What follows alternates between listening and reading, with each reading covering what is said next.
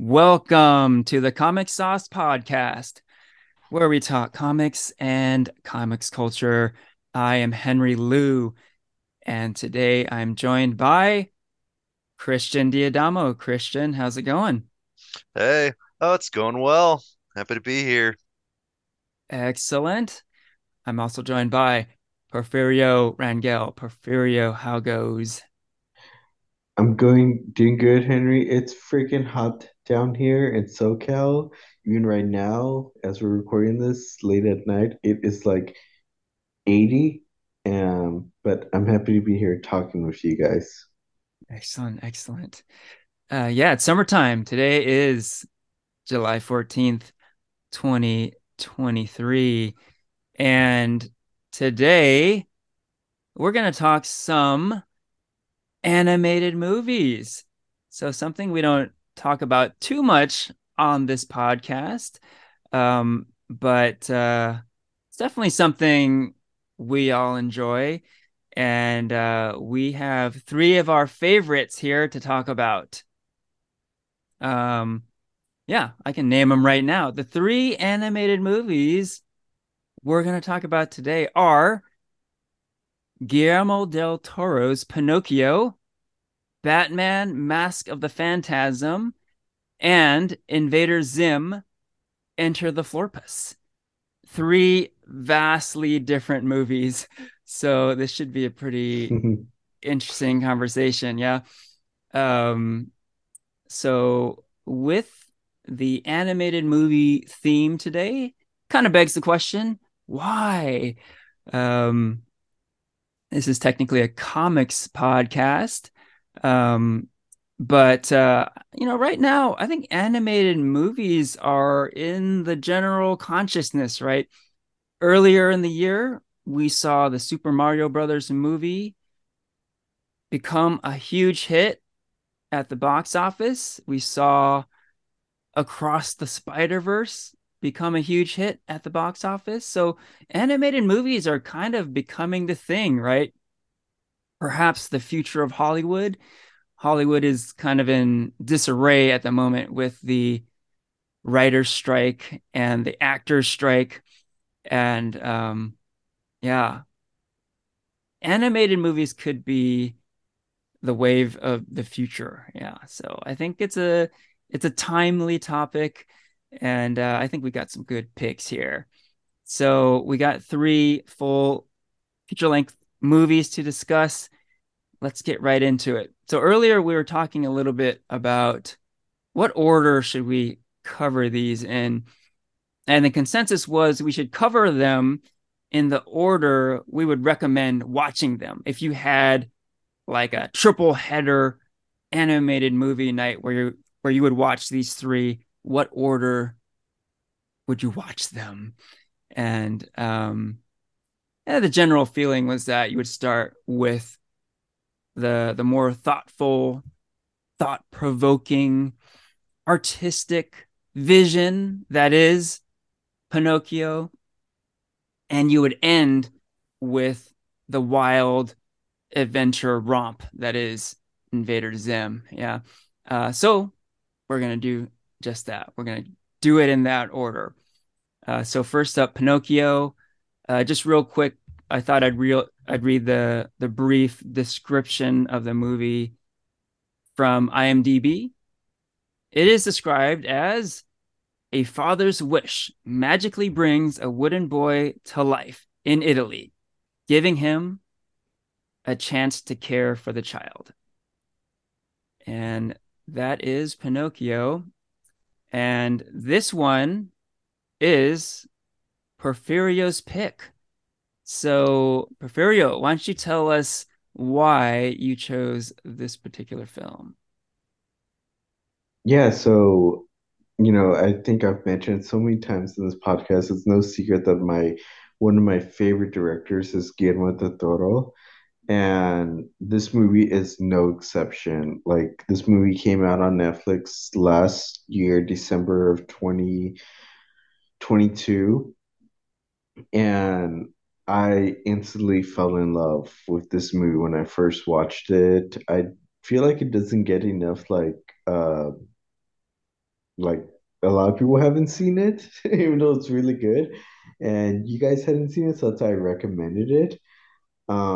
And like you said, it's just a reimagination of the classic Pinocchio tale. But if you expect like a version where like we know like from the Disney one, it is totally different and you're not gonna get that. Right. Which is why I like this movie and recommended this one. Excellent. But Excellent. yeah, before I hear you guys' thoughts, like yeah, like you said, our three picks have three different animation styles. This Pinocchio was used slow motion, Mhm. um or Or what's the word? stop motion. Yeah. Stop motion. And so, that means like using like little clay figurines and just making a movie out of like using like small movements of each figure.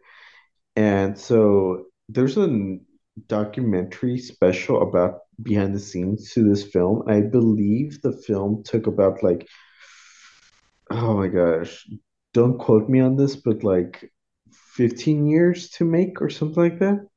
Oh wow. And that not from just the filming, but like just like getting everything like off the ground, production, script writing, all that kind of stuff. Um, but like you said, Henry, just different animation, and I feel like we don't see this kind of animation nowadays in movies.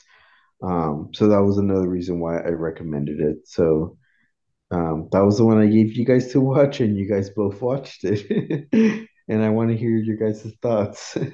Cool. So unlike our typical movie review format, we don't have to wait to the end to give our ratings. So why don't we just give the ratings kind of up front? What would you rate Pinocchio, Porfirio? Oh, definitely a five out of five. I thought it was very sweet and symbolic, and the storyline was good, the graphics were good. It was just like any like aspect of what makes a good movie is why I think this movie just knocked it out of the park. So 5 out of 5. Excellent. I can go next. So yeah, with this format we do where like we have a movie that we kind of share to the rest, there's always a good chance that the recommender is going to have a higher rating than the people who he's sharing it with, right? Um, so that in mind, we shouldn't get all fired up if our picks get shot down a bit, right?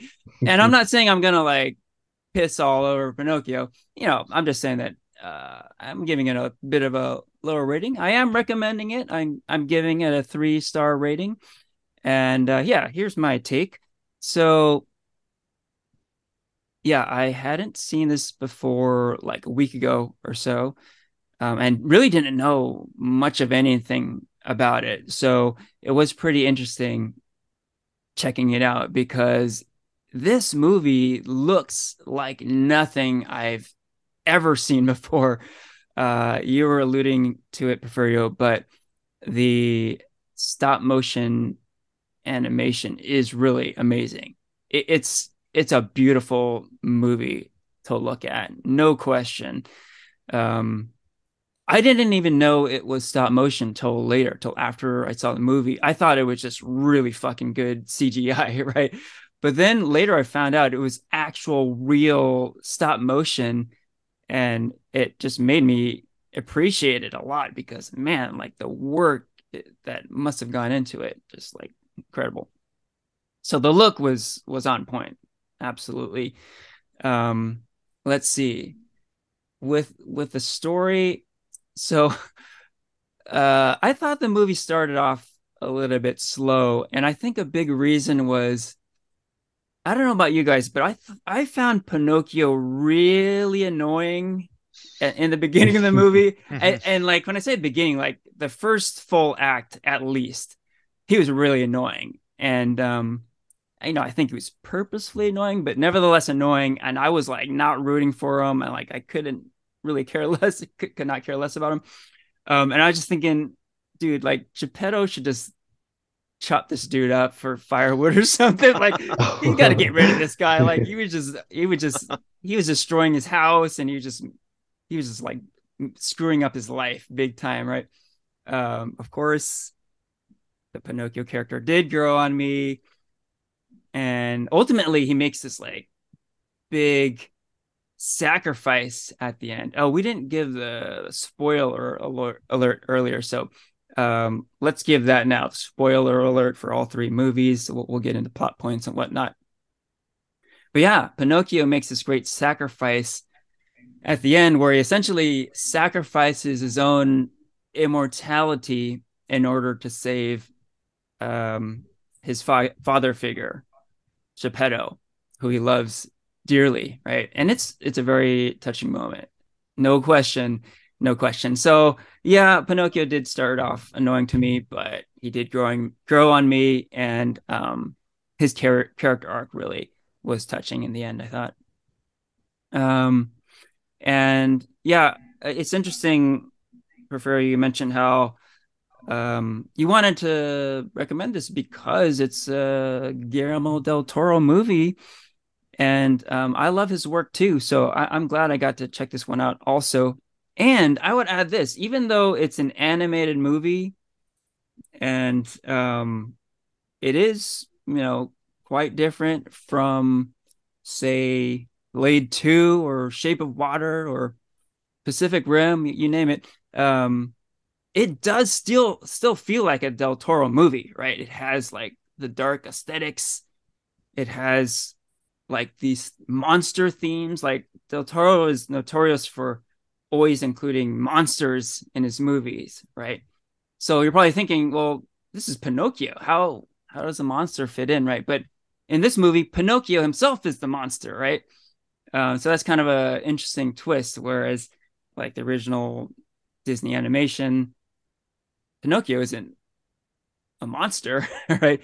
But here he is. Like people are afraid of him, and I think you're kind of talking about this earlier, Porfirio, but it's kind of a real reaction. If there's a wooden puppet that came to life in real life, people would be fucking scared of it, right? They wouldn't be embracing it. They wouldn't think he's cute and cuddly and whatnot, right? So yeah, it's cool that Del Toro continues this like monster theme in his movies. Last little tidbit. I thought it was a little bit long. Like a 2 hour movie by today's standards is not a long movie, but animated movies do tend to be a little shorter. For example, Mask of the Phantasm and Enter the Florpus are very short movies. This one did feel a little long. Um, I I could have done without that whole like war sequence. Like it felt very like similar territory as that part where he had to do the puppet show. He was like trapped by like an overbearing boss doing a puppet show, and then he was trapped like doing like being a soldier in training and stuff. It just felt like the same thing, and I thought like like let's move on. So I felt they could have dropped that part. But otherwise, like I mentioned, I thought the movie ended pretty strong, and yeah, I think just on the look of it alone, this is a movie to behold. You got to see it. It's beautiful. Yeah, it's really like eye candy, right? So yeah, 3 out of 5 stars. How about you, Christian? Yeah. So, I think I'll also go with a 3 out of 5. I think I'm gonna echo a lot of I think Henry's sentiments that he said. Um, by the way, the start, how Pinocchio is a character that kind of like, yeah, you're like, all right, this guy's kind of annoying, especially when you spend time with Carlo, the perfect child at the beginning. I actually did like how they kind of started with that. You kind of see you get really into Geppetto, and there's a lot more Geppetto in this movie. See what he loses, it's really sad. Um, and then kind of see where Pinocchio fits in later and how Pinocchio is a character. It's like you could see Geppetto pulling his hair out, but towards the end, he grows on you just like Pinocchio probably grows on Geppetto, to where you are rooting for him at the end. And yeah, I just want to double down on the animation. The animation is one of a kind. It's something you really don't see anymore Yeah. with in the world of CGI that we have today. And so just the level of craftsmanship and the passion that Del Toro really put into this is just something to behold. I think that's worth the price of admission alone, is Yeah. really just watching this beautiful animation. And like Um, but I do also think, yeah, I wasn't as big of a fan of the Nazis. I think that I really liked them in the background at the beginning, how when Carlo dies, or how you just kind of randomly see throughout like the first and second act, um, like the occasional fascist Italy, and the World War II setting. But I think when they kind of really get to the Nazi camp, I did check out a bit. But I think the film does really turn around when they kind of get back to the whale. I also think because I also kind of checked out because that's also the part that Geppetto's not there. I really like Geppetto in this Mm. movie, and he gets swallowed by the sea monster about halfway in, and then you just really don't see him until Pinocchio also gets swallowed by the sea monster. Um, let's see. I will say, like with the music, is that I did like the music. I'm not a real big musical person. I'm not really into musicals. I liked it. It's so hard though. Like I feel bad saying it's like a negative because I did like it, but because I think of the original um movie is so iconic, it's so well made. It's kind of one of Disney's like original masterpiece movies. Like it's like all I got to do is like you like the da da da da da da da has kind of become the Disney theme, when you wish upon a star because it's so iconic. And then I Mhm. can even like just say like a few like key words and you probably remember the tune, like give a little whistle and you could probably think of the song in your head because the music in the original is just it's so well done. And I don't think this one kind of reaches that level, but I think the voices are well done. I think in its own right, in its own world, it works, and I did really enjoy it. Um, and like I was really thinking about the Nazi section. Maybe I'll get your guys' take on this. Why they went for that instead of Pleasure Island, which is where the original went, where Pinocchio smokes cigars and turns into a donkey. And so I was looking around because I wasn't as into that. And I think the idea was that um the idea is like Pinocchio is always a story about morality.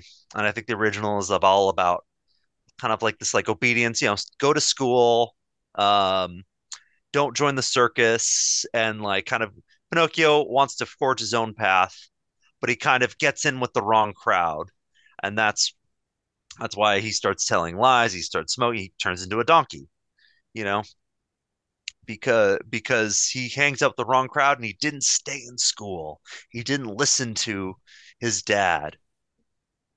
Whereas, excuse me, this one, Pinocchio still kind of does that, but with the presence of the Nazis in there, you know, they're evil. We don't like them.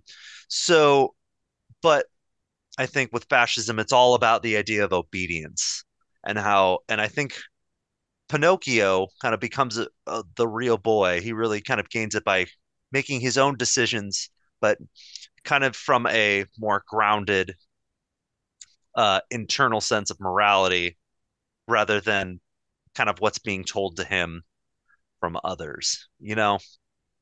It's more of like an individual sense of morality is kind of what makes him the real boy rather than listening to Geppetto and go to school like the last one. Maybe I'm simplifying a little bit too much, but that's kind of what that's kind of how the take I've seen, and that's kind of once I thought of it, I think that made me kind of think about the movie a little more, maybe in a bit of a different way. Well, But yeah, I like that take, Christian. You could hmm almost like teach a film class with that take on Pinocchio. yeah, Uh, like the two different versions of it. So there is a lot here, and there's a lot here to like. I can really see why you gave this a five, and I think I can imagine. Well, I give this a three now on my first viewing, also kind of with the first one kind of in mind as I'm watching this one, and how much I loved that original version as a kid. I can imagine myself as an adult because this is like a very adult, dark kind of movie with the subject matter, not for kids. I can't imagine like maybe kids would like it, but this definitely looked like it was made for adults. But I can imagine myself coming back to this movie later and giving it a higher grade. Very cool. Just Yeah, real quick, my take on the whole fascism thing is much more simplified than your very Mm-mm. thought out film school version of it. But I think it's just Del Toro. He loves to shit on fascists in his movies. Hmm. It seems like a ton of his movies have like Nazis or Mussolini or whatever. So I think he just wanted to kind of continue those themes. Anyhow, Mhm. prefer you had some. I just think it kind of just because it was really like evident like the whole like Nazism throughout the film. I mean, like the first opening scene, like his son is Carlo is killed because of the war, the bombing. Um, and then, Mussolini attends one of the puppet shows, and then again, like the only reason Pinocchio goes to school is because of the Nazi general who's like, oh, like he needs to learn discipline and has to go there. So I just feel like it made sense for him to go to a Nazi camp, especially because, this is Italy during World War II. Um, and like learn discipline. But I agree with the point that you made, Christian, about like Pinocchio is about like understanding morals and not giving to like because I think like one of the lines the general says is like, oh, Pinocchio's too much of an independent thinker, and we can't have that, you know. And so that's like the whole reason why Pinocchio stands up to him at the camp because he's like, oh, like, or even like helps like his son question that, like, why does war have to exist? Why this? Like, why can't we just like be together instead of having like this like survival of the fittest kind of mentality, you know? Oh, I had a question for both of you, really. So I alluded to the fact that there's a moment where Pinocchio sacrifices his own immortality to save Geppetto, but at the end of the movie, it's not entirely clear, like his status in terms of his immortality, right? Do you think at the end of the movie, Pinocchio has indeed lost his immortality, or is he still immortal? I think it's kind of open ended, but I was curious what you guys think. I Um, think I Go think for it. Pinocchio I think Pinocchio lost his sense of immortality, but um he can't like he's not like a typical like flesh and bone kind of body but he's definitely like like wooden, so he can like live longer than like a human body. Mm-hmm. But he still has the ability to like be chopped up or burnt or shot or whatever, like how he dies throughout the movie. Right. Christian. uh Like, yeah, I was thinking it'd be like kind of like an elf from Lord of the Rings, where at the end, where he could, if he dies, and that's it. But he would live either an extended life or a very long life. As long as he didn't die, he would live forever. Okay. Hmm. That Yeah. was, I guess, my take. Like, it didn't seem like he was really growing at the end, so he probably stayed in his singular body Mm. Hmm. Yeah. and just, I agree with both of you. Like it seemed like he wasn't aging at all at the end, right? But it did imply that if he was killed, he would not be resurrected like he had been throughout the movie, right? So, okay, Hmm. we're all on the same page there. All right. What one thing I liked about the film, I think like you had alluded this to, Henry, is like the monsters that Guillermo del Toro uses. Like, Yeah. like you said, where he's notorious for using monsters, and this was no exception. Like there's no fairy godmother. There's like this like Right. creepy like spiritual celestial being who actually like makes um gives life to Pinocchio. And Right. then there's like a counter creature to that, which is like this like I don't know, I want to say like goddess of death kind of creature, you Hmm. know? And I feel like I think that's another like aspect of why I like the film is like there's like this very beautiful narrative of like life and death, like um that is immortality like all like promising as it's as people believe it to be and want to seek it, or is there like beauty in just like living life and then like finding peace at death, like yes, it's like the end, whatever, but there's also I think like what Guillermo del Toro wants to capture is like there's also beauty in it because then you could like celebrate it and be able to like have like peace with it. And I think this is just like a common thing I feel like in a lot of his work, but the fact that it was using Pinocchio, like again, like of the story of like immortality and everything, I think it's just another like beautiful way to look at how the story of life, death, immortality is talked about.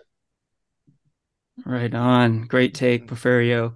And just to put a bow on it, the character you're referring to as being a goddess of death type character is voiced by none other than Kate Blanchett, who played Hela, the goddess of death, in Thor Ragnarok. How about that? Okay, so we do have two more movies to cover, so let's keep it moving. Our next movie is Batman, Mask of the Phantasm from 1993. So it is the 30th anniversary of this movie. So I'm glad we get to talk about it here right now. This one was Christian's pick. So Christian, why don't you tell us what you would rate this one and why you chose this particular film? yeah. So, yeah, Batman, Mask of the Phantasm. I'd say this is like the cult favorite Batman movie. Uh, we went to a panel of this during WonderCon, and a lot of people, even then around there, were talking about how this is still their favorite Batman movie after all these years, after all these iterations. Even with The Dark Knight, they still latch on to this animated movie from 1993. It really has a following, and it's the 30th anniversary. That's actually not why I picked it. I was just kind of rewatching a bunch of Justice League Unlimited lately as well, and it'd be also great to talk about Kevin Conroy, of course, rest in peace, the great Batman voice that I always hear in my head when I read. And so I guess I'll go a little bit more into my history of behind this movie and talk about it before I give my rating. Sure. So, like, I grew up watching Batman the Animated Series, especially when it came to Cartoon Network. kind of in the later 90s, early 2000s for reruns. And I would here's some great little nostalgia. I used to love picking up Batman movies from Blockbuster Video. And so I picked this one up as a kid, rented it on VHS, Ooh, nice. and watched as a kid. And to be honest, when I was a kid, I wasn't as into it. I loved the other Batman movies a lot more. The one where he fights Mr. Freeze, the one where he crosses over with Superman. Those had a little more action. But there was something about this movie that just kind of stayed with me. The movie was much more somber. There was a lot of romance. Robin wasn't in it. It felt like a much darker movie than I think I was expecting as a kid. Whereas the other ones, they had Robin, they had more action, they had the big villain plot. Whereas this one featured, and and so this was a lot different. And so I remember not caring for it as much. I didn't really rewatch it nearly as much as the other ones. But it's something I kind of stuck in my mind, and I kind of came back to it over and over and over. Just every few years, I'd kind of get this weird inkling to watch it. I kind of just got a little craving for it to revisit it and come back to it. And every time I watched it, I liked it a little more and more and more and more over, over all these years. And so I think seeing it now, there's just kind of a level of appreciation I have for it. And it does also kind of remind me of all the great memories I had watching Kevin Conroy and Mark Hamill and the crew growing up watching the Batman the animated series, like a hallmark of my childhood. So I'll let you guys kind of get into this movie a little more, but that's just kind of my personal history with it. I think like now it's like I really want, yeah, like I probably would say it's a 5 out of 5 for all this time. Even though the movie kind of gets older and shows more of its age, there's also you have a lot of nostalgia for it, and there's like a kind of a piece of you that you kind of see when you watch it with a movie you that kind of reminds me of those times. So yeah, Awesome. that's my take on Batman Mask of the Phantasm. So what did you guys think of it seeing it now in 2023? All right. Oh, real quick. Oh, Christian, you're giving it a five, right? Five out of Yeah, five. I'll give it a Okay, 5. Yep. cool. Porfirio, what's your take on this movie? Let's see. I feel like I have to give it a 4 out of 5. Um, I didn't grow up with Batman like you did, Christian. I watched the animated series here and there. I remember, yeah, like this popping up sometime when I was a kid, and I really didn't care for it either. And it wasn't until, yeah, like I was older that I watched it and I grew a little bit appreciation, but rewatching it right now, like when for since you had recommended it to us, um it was really good. I understand, yeah, like why 30 years later this is still a lot of people's favorite Batman movie.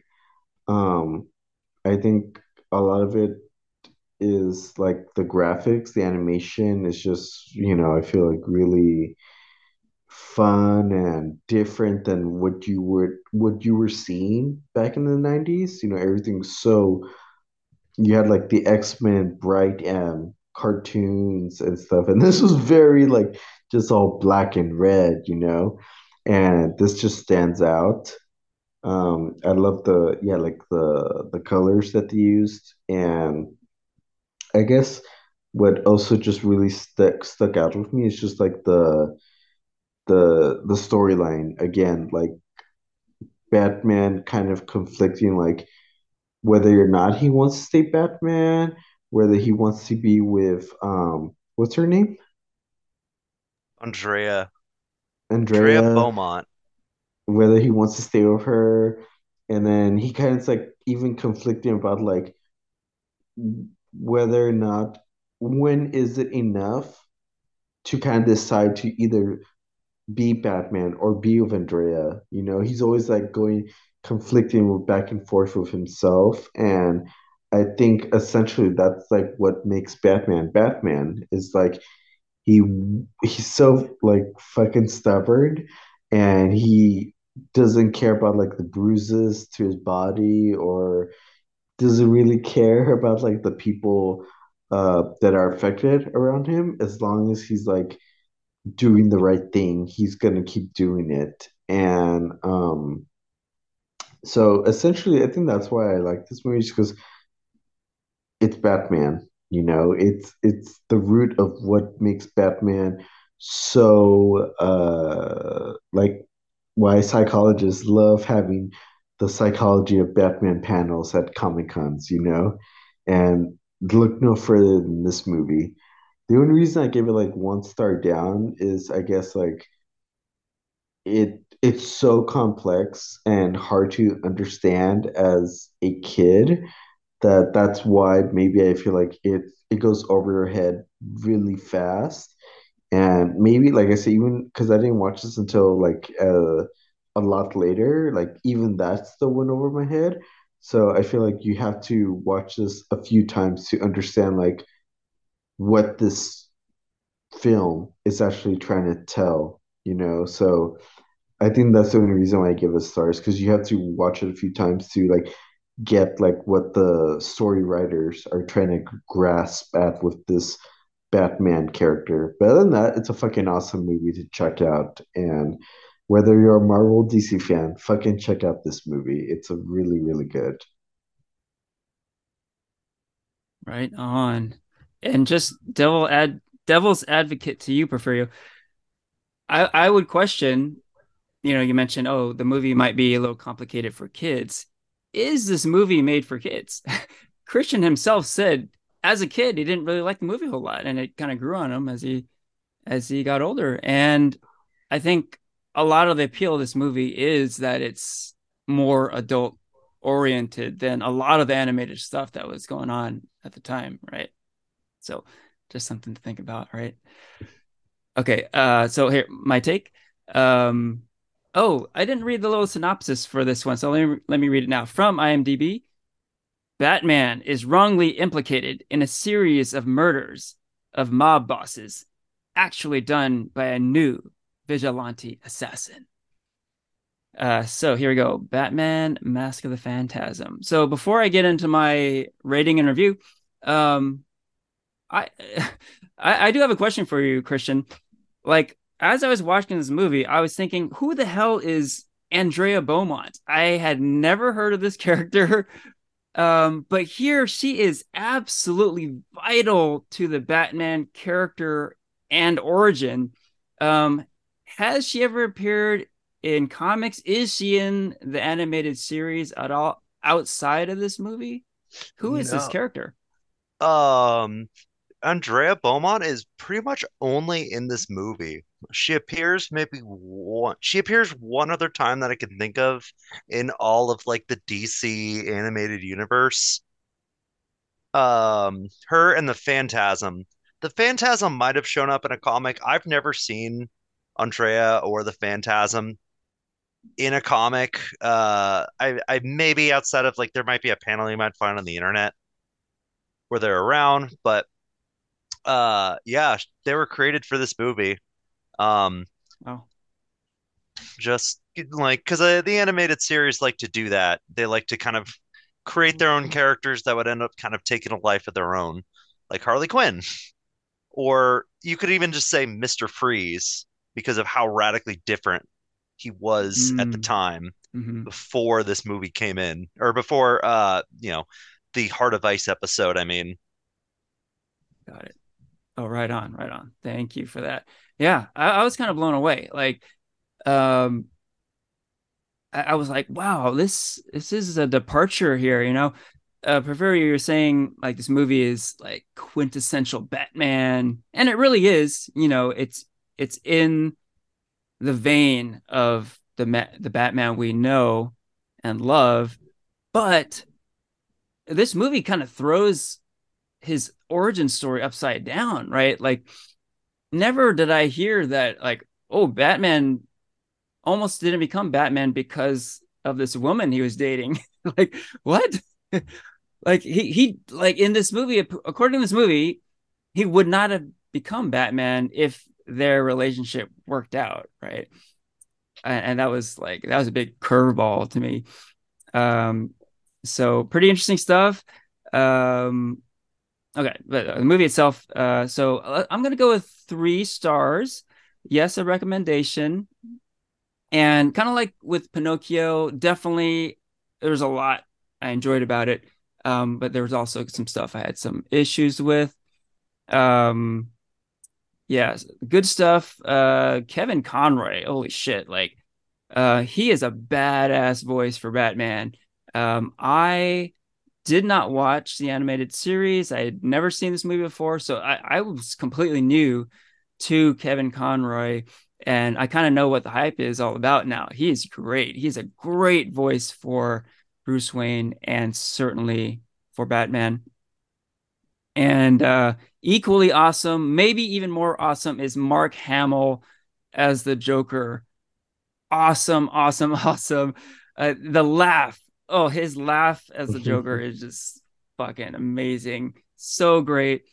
Um, okay, so we talked a little bit about how this is a little more adult oriented than you might expect. So I don't think I'm alone here, but it seems that it's implied that Joker fucks his robot assistant on the regular. Like that's like implied, right? I didn't misread that, did I? But that's I definitely laughed when that moment happened. Yeah, Mark Hamill's great. He's just he just like he goes all out. He's Luke Skywalker, but like whatever. I'm just gonna go like full Joker, and he just delivers. Uh, what else? Oh, so I enjoy the story too. I definitely enjoyed the story. Um, Porfirio, you mentioned how it's a bit complicated. Maybe too complicated for kids. I kind of dug that. Like I was not expecting a lot of the twists that happened. Like Christian, you saw this so long ago. Like it's probably just a given to you now, all the plot twists. But like again, spoiler alert, when it is revealed that Andrea Beaumont is the Phantasm, I was like, whoa, what? I was definitely like surprised. I kind of felt stupid, but because I was like, oh, everyone knows that now, I bet, but I didn't know that. I was like legitimately surprised. So I enjoyed the complexity and all the plot twists. And okay, so okay, and what did I have a problem with? So I gotta say, this movie is older, right? I mean, it's 30 years old. It's the 30th anniversary. So I don't want to like shit on the animation too much. It's an old movie, right? But man, it was kind of hard to get through. And look, we all just watched Across the Spider-Verse. We just watched Pinocchio. Amazing visuals, right? So maybe maybe I'm just like I'm spoiled that way. And look, I'm an old school guy. I grew up with this stuff. I grew up watching GI Joe and Transformers, but I don't know. I just felt it was lacking. And again, I don't want to like shit on it too much because my understanding was that this movie wasn't meant to be a theatrical release. Like I guess it turned out to be, but it wasn't meant to be like outside of your little like 90s TV screen, right?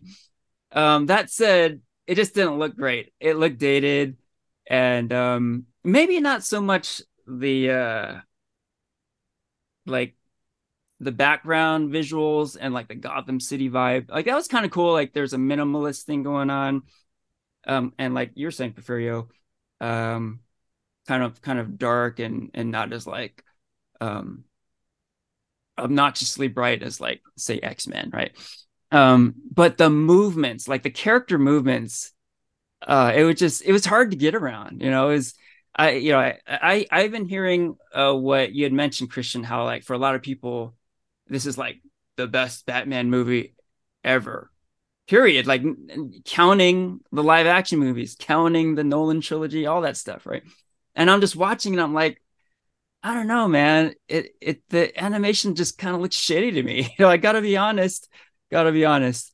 So I was not wowed. And I even tried to be like more objective about it. Like for the time, maybe it's kind of cool, but put it in context, I was thinking, well, there are animated movies of the era, like for example, um, Transformers the movie and Akira. Those two movies preceded this one, right? Those were 80s movies. And to this day, both of those are like works of art. You could take a single cell and it's like frame it up. It's beautiful, right? Um, I don't have that same opinion with this one. So uh it took away from my experience. And I feel like it's kind of a cheap shot to go this route, but it's my honest opinion. I felt the animation is is a bit lacking here. Yeah, I'll leave it at that. I'm kind of rambling on here, but that's my take on Mask of the Phantasm. Yeah. No, I definitely get what you're saying, and I definitely noticed that, especially watching it this time, that I was like, ooh, that did not look good. I think certain fights look a little rough around the edges. Um and I think whenever the movie has to do a lot of quick movements, it definitely struggles. I think there's definitely some shots I think still look pretty good when they really accentuate the moodiness of it. Like when you see kind of Batman come out of the shadows with his cape kind of draped over him and he's all blue. Or I think the movie does explosions really well for like, well, that's one thing I noticed is something I thought still looked pretty good was when they had explosions, especially at the very end of the movie when the amusement park blows up or the I thought that looked really good, but I think any sort of fight sequence, I was like, oh, I noticed that. That's aged. And I think because this was made for TV, it definitely looks like it belongs on TV. Yeah, It back in the 90s, whereas they probably didn't have they definitely didn't have the budget or the time to kind of give it that real theatrical look. Quite like something you'd see like I think Aladdin came out around the same time as well. But yeah, Aladdin, like Akira, especially when you look at those still hold up super well. Whereas yeah, I think with this one, a lot of the heavy lifting is done by the voice acting and the music. I really like the music in this one. The like choral opening as you kind of go through Gotham City and a lot of the big music kind of really, I think that's what really kind of makes everything pop more than the animation, especially watching it nowadays. I don't know. right on, right on. Cool. Okay. Yeah. So we're gonna keep it moving, but if any ideas pop up along the way about Batman or Pinocchio or Zim, we can cover them at the end also. So there will be time to discuss everything if there are additional thoughts. For now, let's keep it moving. Next up, Invader Zim, Enter the Florpus. This movie was made in 2019. And here's the synopsis from IMDb. Zim discovers his almighty leaders never had any intention of coming to Earth, and he loses confidence in himself for the first time in his life, which is the big break his human nemesis, Dib, has been waiting for. Okay, so this one was my pick. And why did I choose the Invader Zim movie? um, yeah, this is an interesting one. I had never seen the Invader Zim series. I had never read the Invader Zim comic book, and yet here I am recommending to the world this movie, which I do give 4 stars. And yeah, a little bit of background. So I am a parent.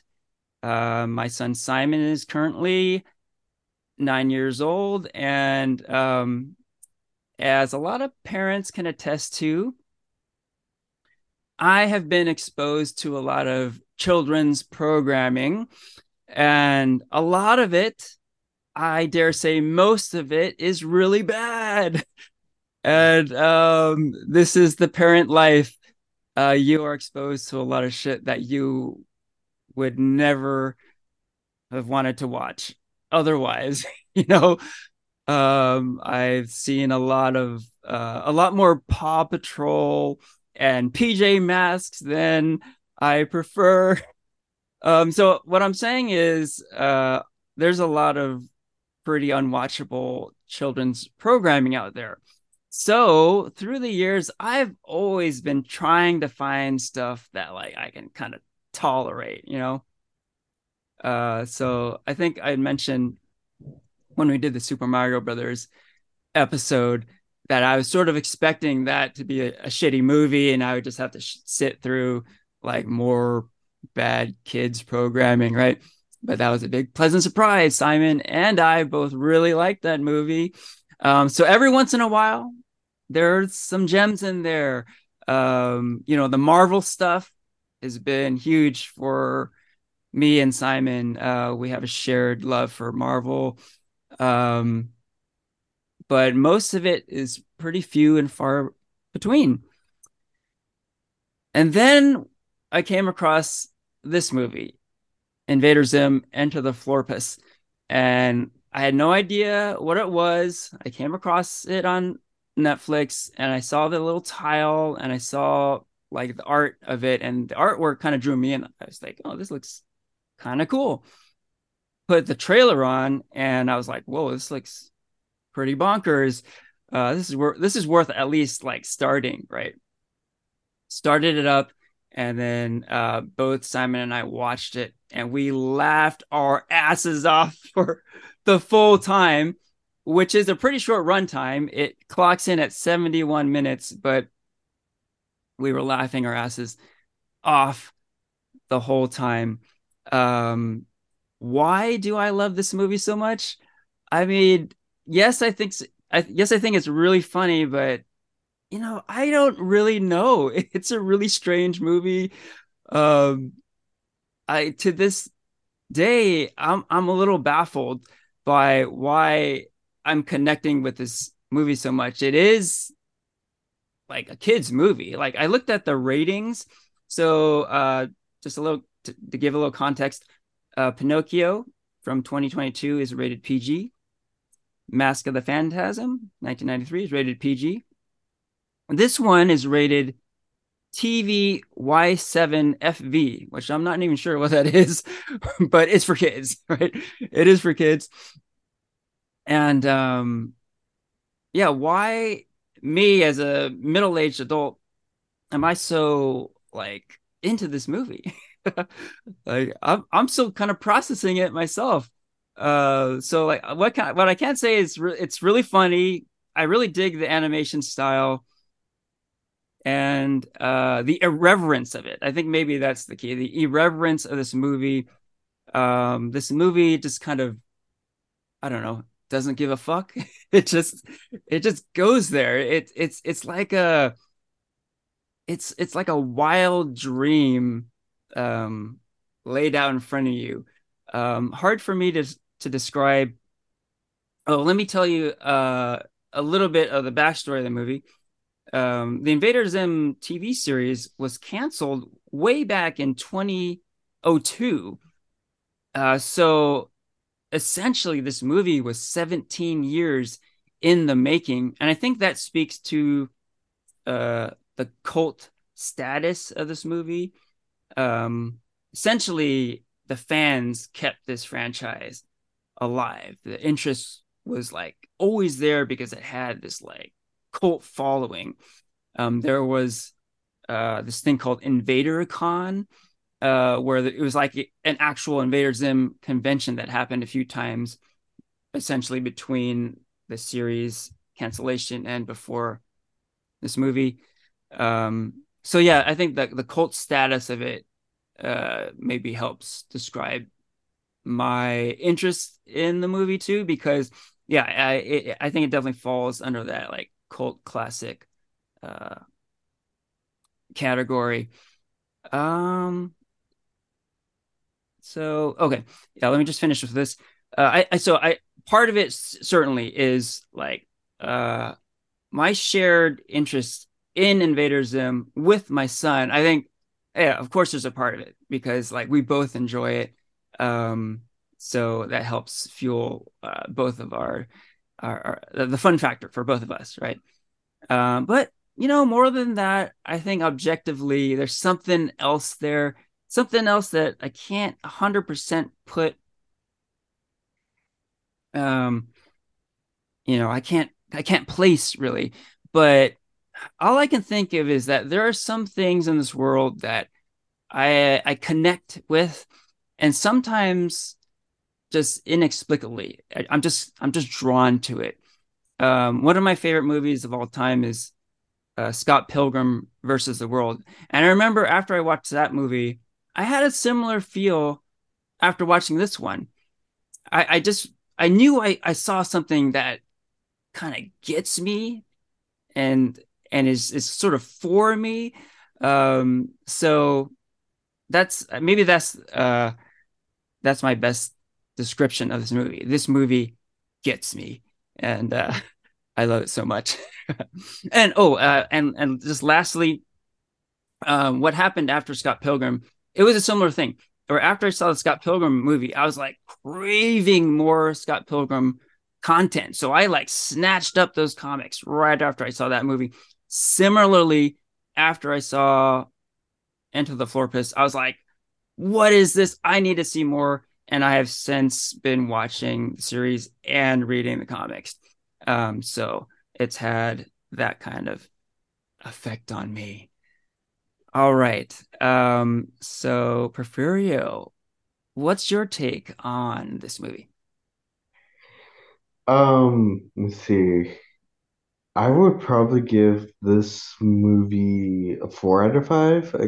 I think, I grew up watching Invader Zim, the TV show, and it, I don't know why. Like you said, it's a very like weird type of humor, kind of. It's so out there and so crazy.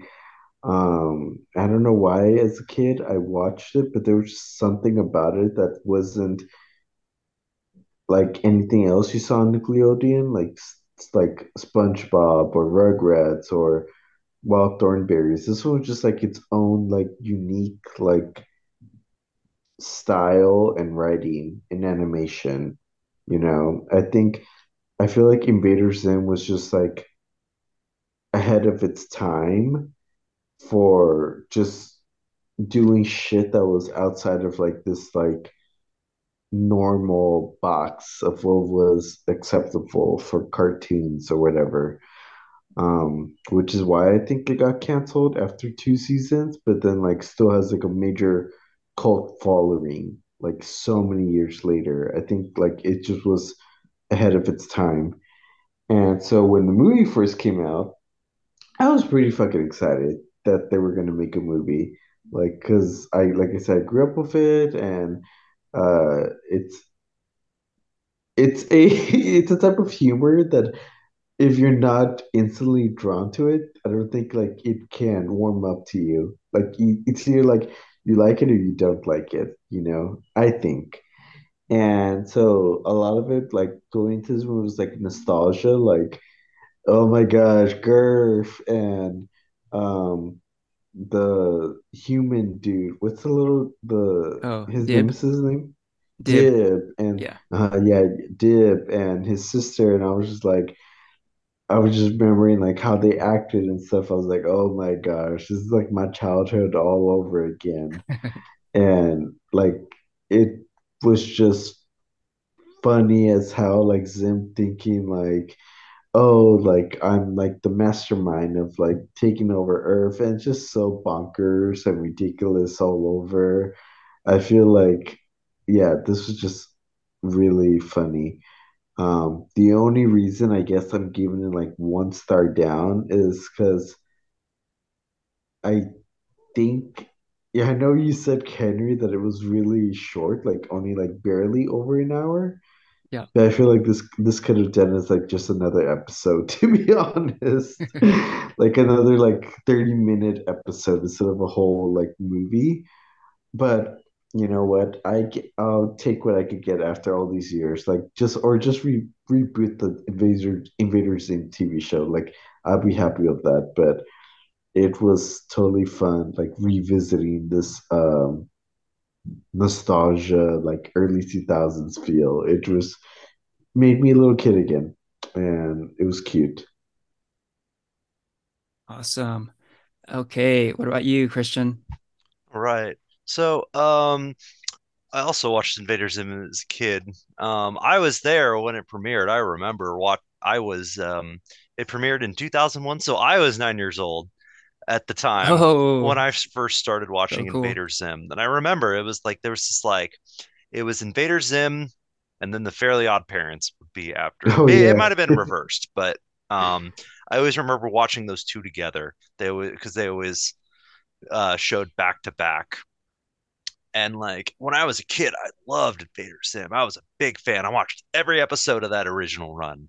I even had to look back and double check, and it's like, oh wow, I remember that. I remember that. I remember that. Like I loved it as a kid. Um, Back when I was 9, 10, like it was definitely nothing like I'd ever seen at the time. I think the way it blended sci-fi, like comedy, horror, and the fact that it like a lot of it kind of turned everything kind of to 11, you know? Everything was like it was like the comedy was given like this big sugar rush. And so I loved it as a kid. I was a big fan. And I think and of course it gets canceled in 2002. They would play reruns, but of course, when you're that age, you kind of you go on to the next thing very easily. And so Invader Zim did drop out a bit of my mind a bit until I kind of but I would kind of revisit it every so often and come back to it because I have good memories of it as a kid. But unfortunately, I gotta say that like each time I would revisit Invader Zim, I would like it a little less. I think it's something that got me when I was a kid. Um, I think the way and charm, the what you were talking about, Henry, how there's something about it, the way everything kind of just comes together. You feel like it just gets you. It just kind of hits a certain funny bone that uh like really comes together.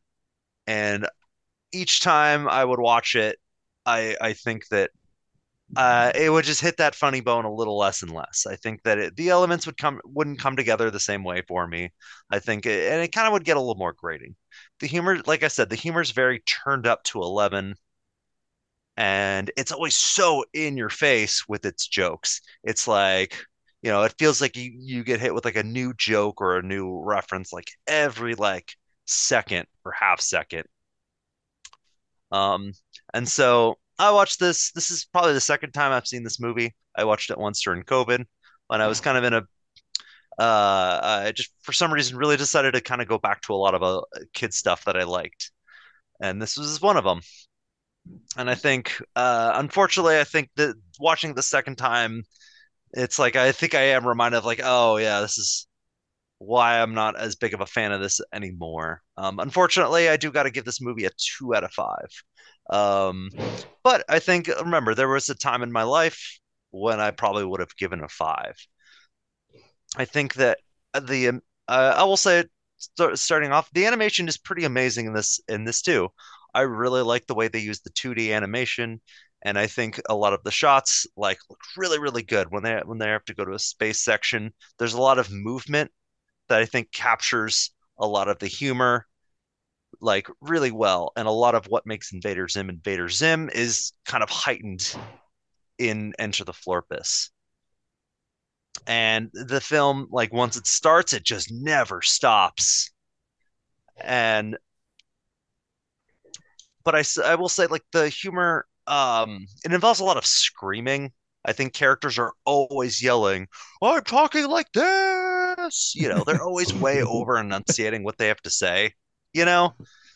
Mhm. And I think like that was like, oh God, oh man, what, like after a while of it, you know, it feels like it throws out something random a lot of the time. Why is Zim so obsessed with pudding and pudding, giving Dib his right kind of pudding, you know, like you have a lot of little moments like that in in the movie.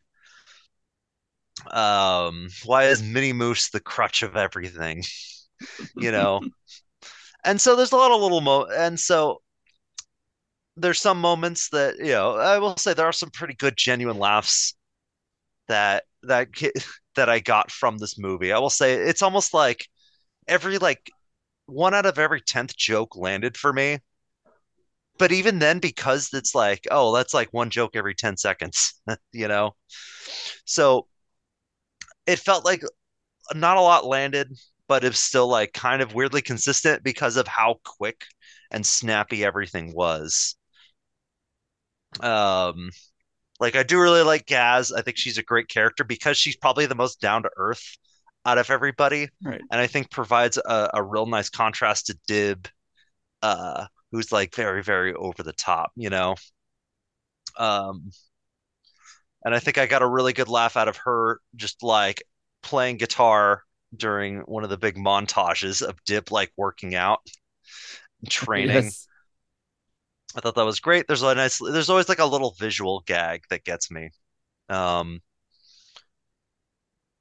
but like I said, I have a lot of very conflicting feelings about Invader Zim as a whole. As someone who's kind of been watching it, um, but that's just kind of, I guess, like you can kind of see how I've kind of changed over time over watching this kind of and like coming back to it. I never really read the comics, um, but that is I think because I kept having the diminishing returns, I never really went to that. So maybe without the auditory and the over enunciation that I kind of found a bit grating, maybe that would be a better avenue in a way. But at the same time, that like I think you guys were also getting to a lot of it with like the way it kind of gets you. It's almost like for you guys, it's really greater than the sum of its parts. There's like a sense of charm to it that is very infectious. Charm while also like kind of a grossness. The way it depicts Earth is super gross, and like people are like brain dead in this, Mm-hmm. in the world of Invader Zim. Like people are so unbelievably stupid. And so Yeah. there's like it feels like there's a bit of satire to it. And so there is I do see why the cult of Invader Zim exists. I see why there was a ZimCon. And even though it, it's not for me, I can't help but kind of root for it. So 2 out of 5, but I guess I'll leave it at that. That's my little take on Invader Zim as a whole, really. Very nice. Very good, honest take, Christian. And I get it. Like I was almost expecting a take along these lines from one of you because um it does feel like this movie and yeah, the show as well is really like either you get it or you don't. And it's just sort of like it it can differ from one person to another, Mhm. or like you're saying, uh, one person at a certain age versus that same person at a different age, you Mhm. know? So I mean that's why I'm really uh surprised that I'm really drawn to this because you know this movie is a Nickelodeon creation and it was created with like kind of an edgy cult thing in mind, but ultimately it was meant for like I don't know, like a 5 to 15-year-old boy demographic essentially. So yeah, it makes sense that as a 9-year-old boy you were loving it, Christian. But why am I digging this so much right now? Like, yeah, I mean, part of it, yeah, like I said, is my own son's interested in it. But there's definitely objectively something I'm drawn to here, and that fascinates me. And even on your end, Porfirio, like you're saying you're enjoying it from a nostalgia angle. So I get that too, of course. But yeah, I continue to be surprised at myself for being drawn in so much here. I did have just a couple other thoughts here. With my rave review of this movie, like the question might be why not a five. I do view this movie as a bit of a, I don't know, guilty pleasure, empty calories sort of thing. Like this is kids programming, but don't get it twisted. Like I don't necessarily advocate like having your kid watch this show because it's not like they're gonna learn some great life lesson. Like that's not Invader Zim, is it? Invader Zim is gross, and it's like I almost look at it as like a young boy's brain just exploded onto a TV screen. Like there are robots and aliens and farts and poop and just like there's so much in Invader Zim that a a young boy is thinking about all the time, right? Like um Invader Zim's leaders are the almighty tallest, right? So interestingly, Simon had a phase. He's still kind of in that phase, but he's obsessed with people's heights. So if you're really tall, like he is like just sort of in awe of people who are tall. So he's always asking like, "Oh, how tall are you?" Just going up to random strangers, asking them, "How tall are you?" So this is like stuff that is on young boys' minds, right? So there's something pretty interesting there. And last little bit, like Kristen, you were talking about how like everyone's talking really loud, and I agree. There's a lot of yelling in this movie, and there's just a lot of the stuff in this movie that normally I'd be like what is this? Like this is kind of like the hallmark of a bad movie. Like everyone's yelling and it's loud and it's all over the place. Like another thing along those lines is like the first act of this movie, essentially nothing happens, right? Invader Zim returns to Earth and he like lays out his like master plan to Dib, who is like connected to his chair, I guess the chair Dib. Very weird. But Zim was like, phase one of my plan was just to wait. And it worked because now you're like all out of shape and you're stuck to your chair, right? And he was just sitting in his toilet for like who knows how long, maybe years, right? And then he's like, and then phase two. And then he fucking can't remember what phase two was. And while he can't remember, Dib like gets back into shape. So like the first full act of this movie, literally nothing happens. There is no forward moving of the narrative, just nothing. And like, sometimes we dissect, what makes for good movies and what doesn't, good screenwriting, bad screenwriting. And this is kind of a sign of like a bad script, like the first act of a movie where nothing happens. How does that work? And inexplicably, for some, I guess, this movie does work. And it is just a wild ride. So that's Invader Zim.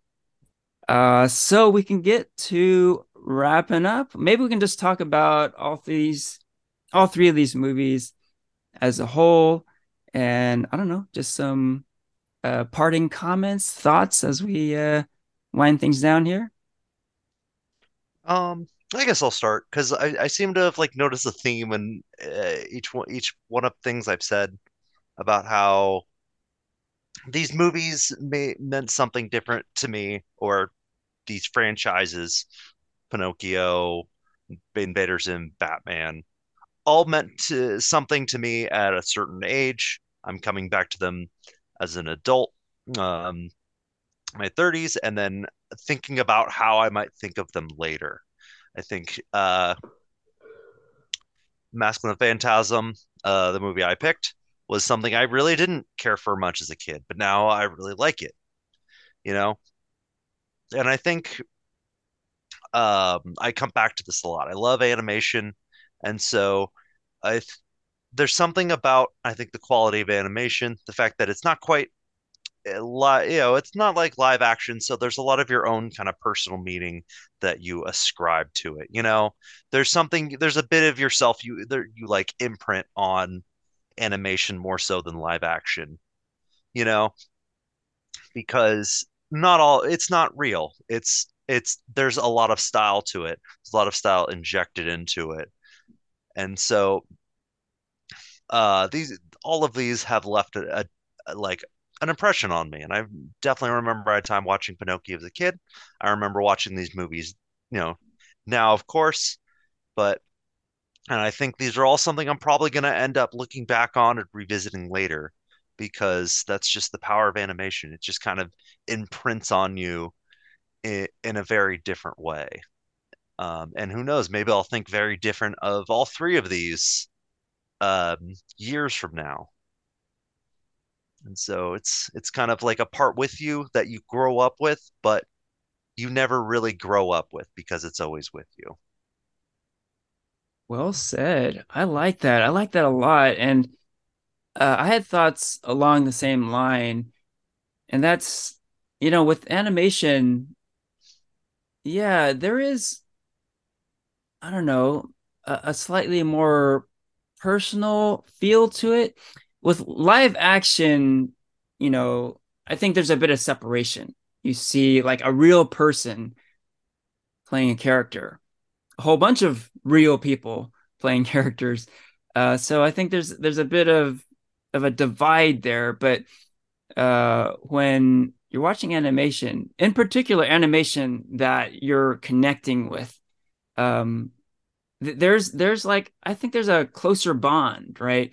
Because there isn't like a real person you're looking at, or like I don't know, you can't feel like, oh, I'm like that character, because well, that's just an actor and he's just playing a role. It's not real, and that person's not me, right? But I think it's less of a jump when you're looking at like an animated character, and you're feeling like, oh, I can, identify with this character more, or just have more of like a personal journey. And I feel like with these movies, yeah, I can feel it. Like all three of us connected in different ways with these movies, and I think the animation aspect is a big part of that. Any last thoughts, Porfirio?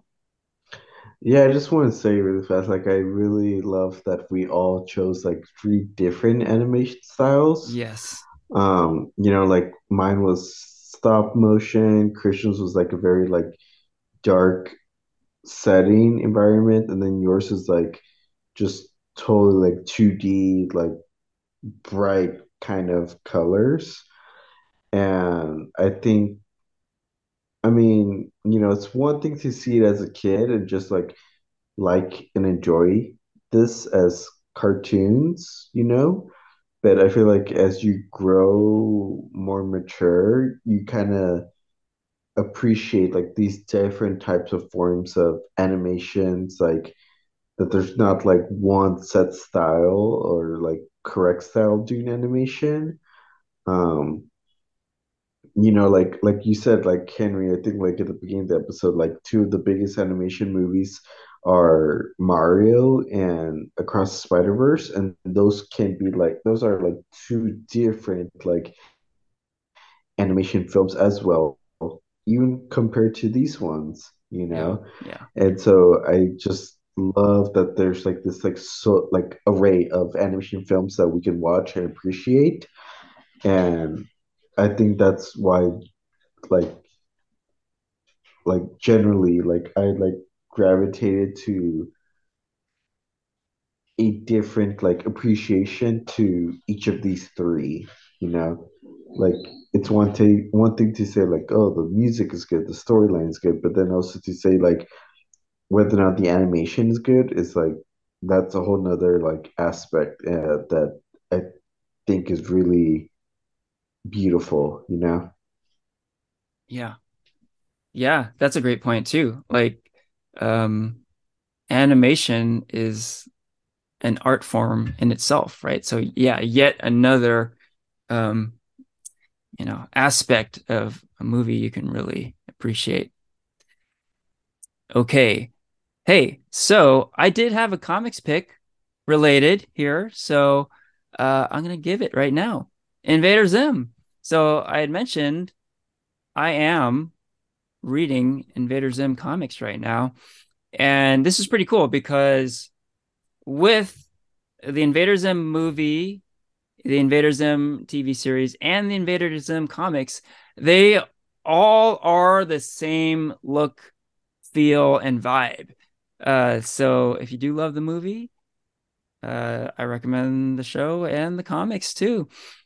So let's see. There was a 50 issue run of Invader Zim comics. I haven't read them all, but I have gone through the first, I think, 16 issues or so, and they're all great. Particularly like the first few. So I'll my recommendation is volume one, the first trade, issues 1 through 5. And there's a reason why the show, the movie, and the comics all kind of feel the same. It's because the creator of Zim, Jonan Vasquez, is involved in all three.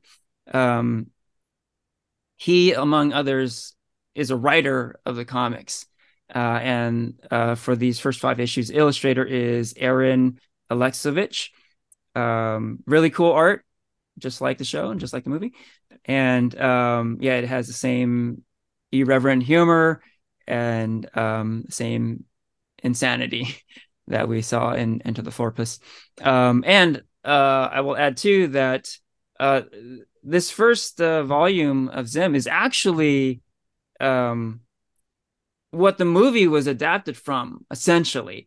Um, the comics run starts with kind of what I was talking about earlier, the chair dib and Zim's phase one and all that.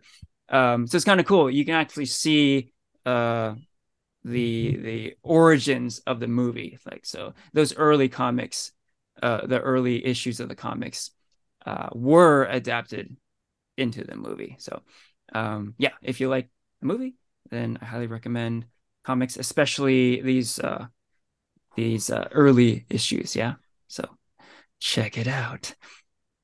And with that, we can wrap up the episode. This is farewell from Henry, Christian, and Porfirio.